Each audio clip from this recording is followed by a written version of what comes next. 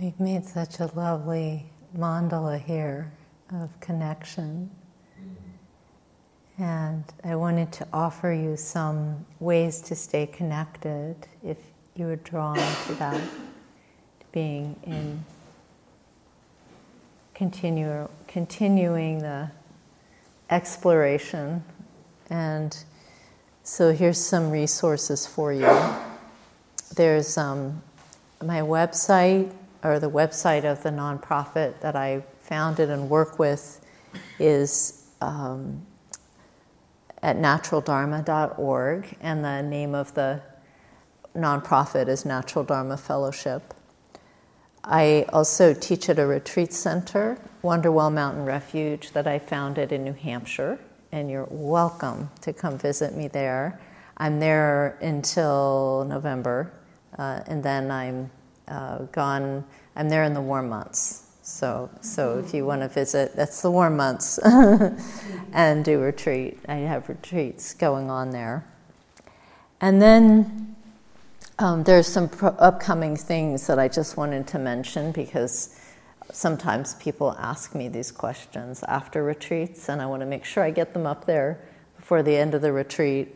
There is a way to stay in relationship with this topic, the rewilding topic, through the Rewilding the Soul Eco-Sangha that is part of our community.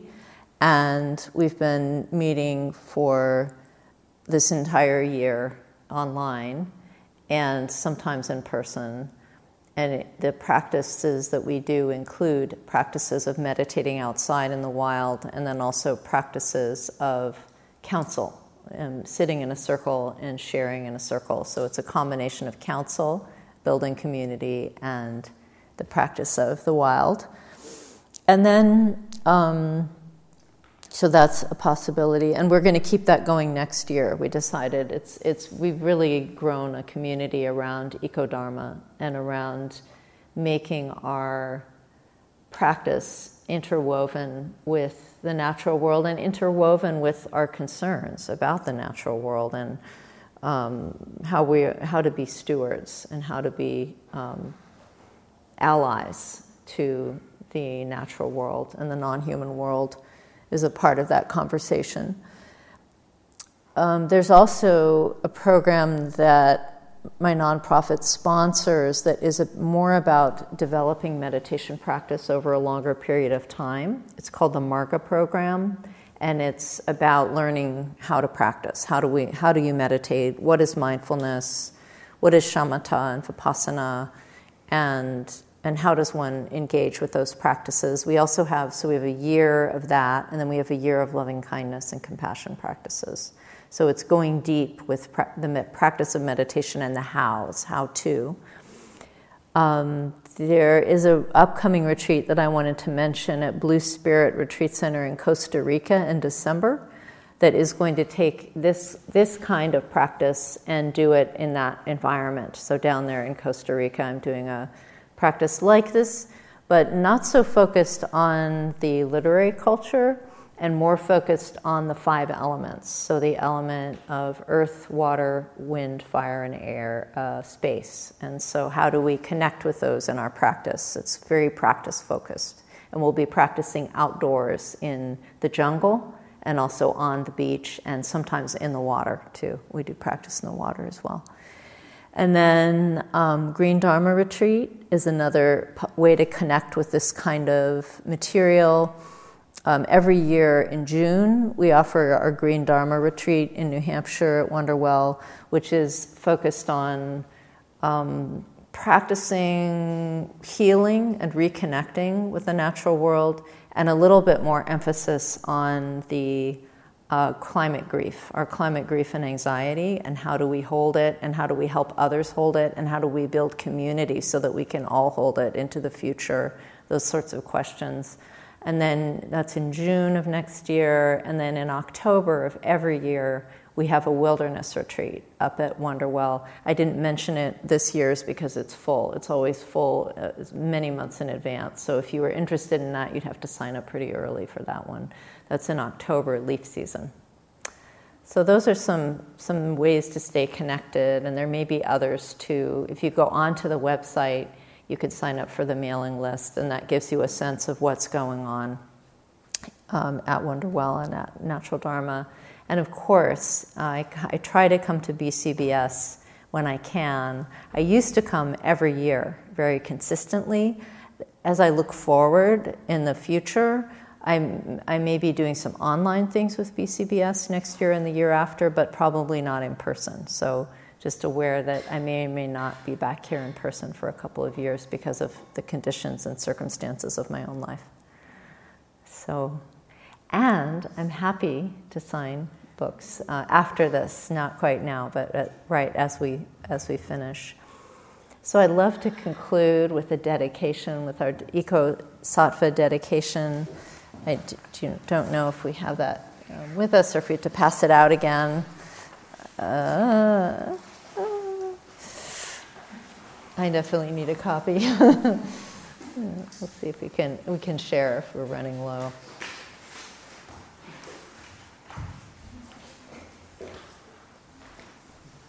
Thank you. Thanks, Kara.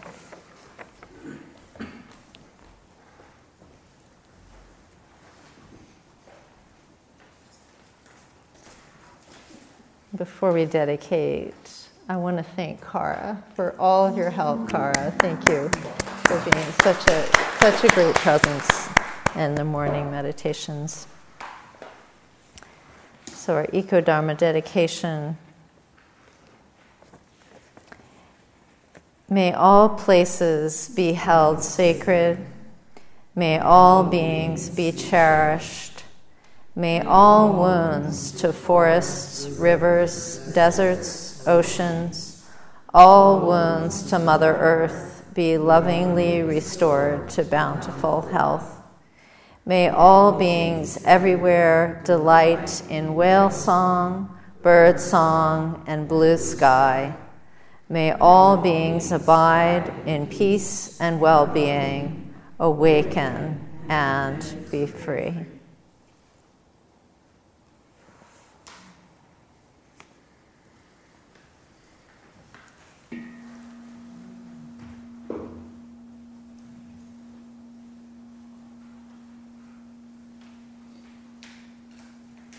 Thank you all for coming. Safe travels. And I'll be at lunch. Feel free to come up and say a few words. Thank you. Can you speak at lunch? Yes. Silence is lifted officially. Woo! Ah!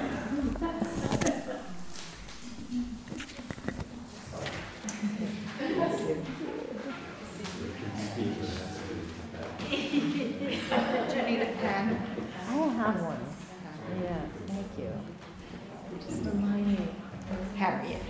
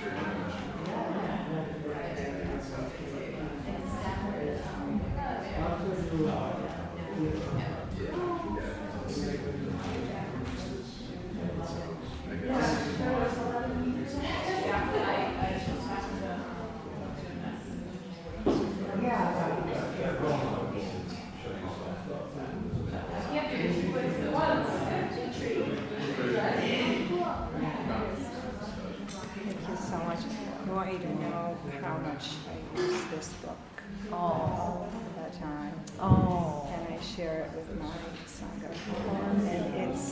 And it's just a gift, and I really am so grateful. Well, thank you. It's been useful. Yes, very much so.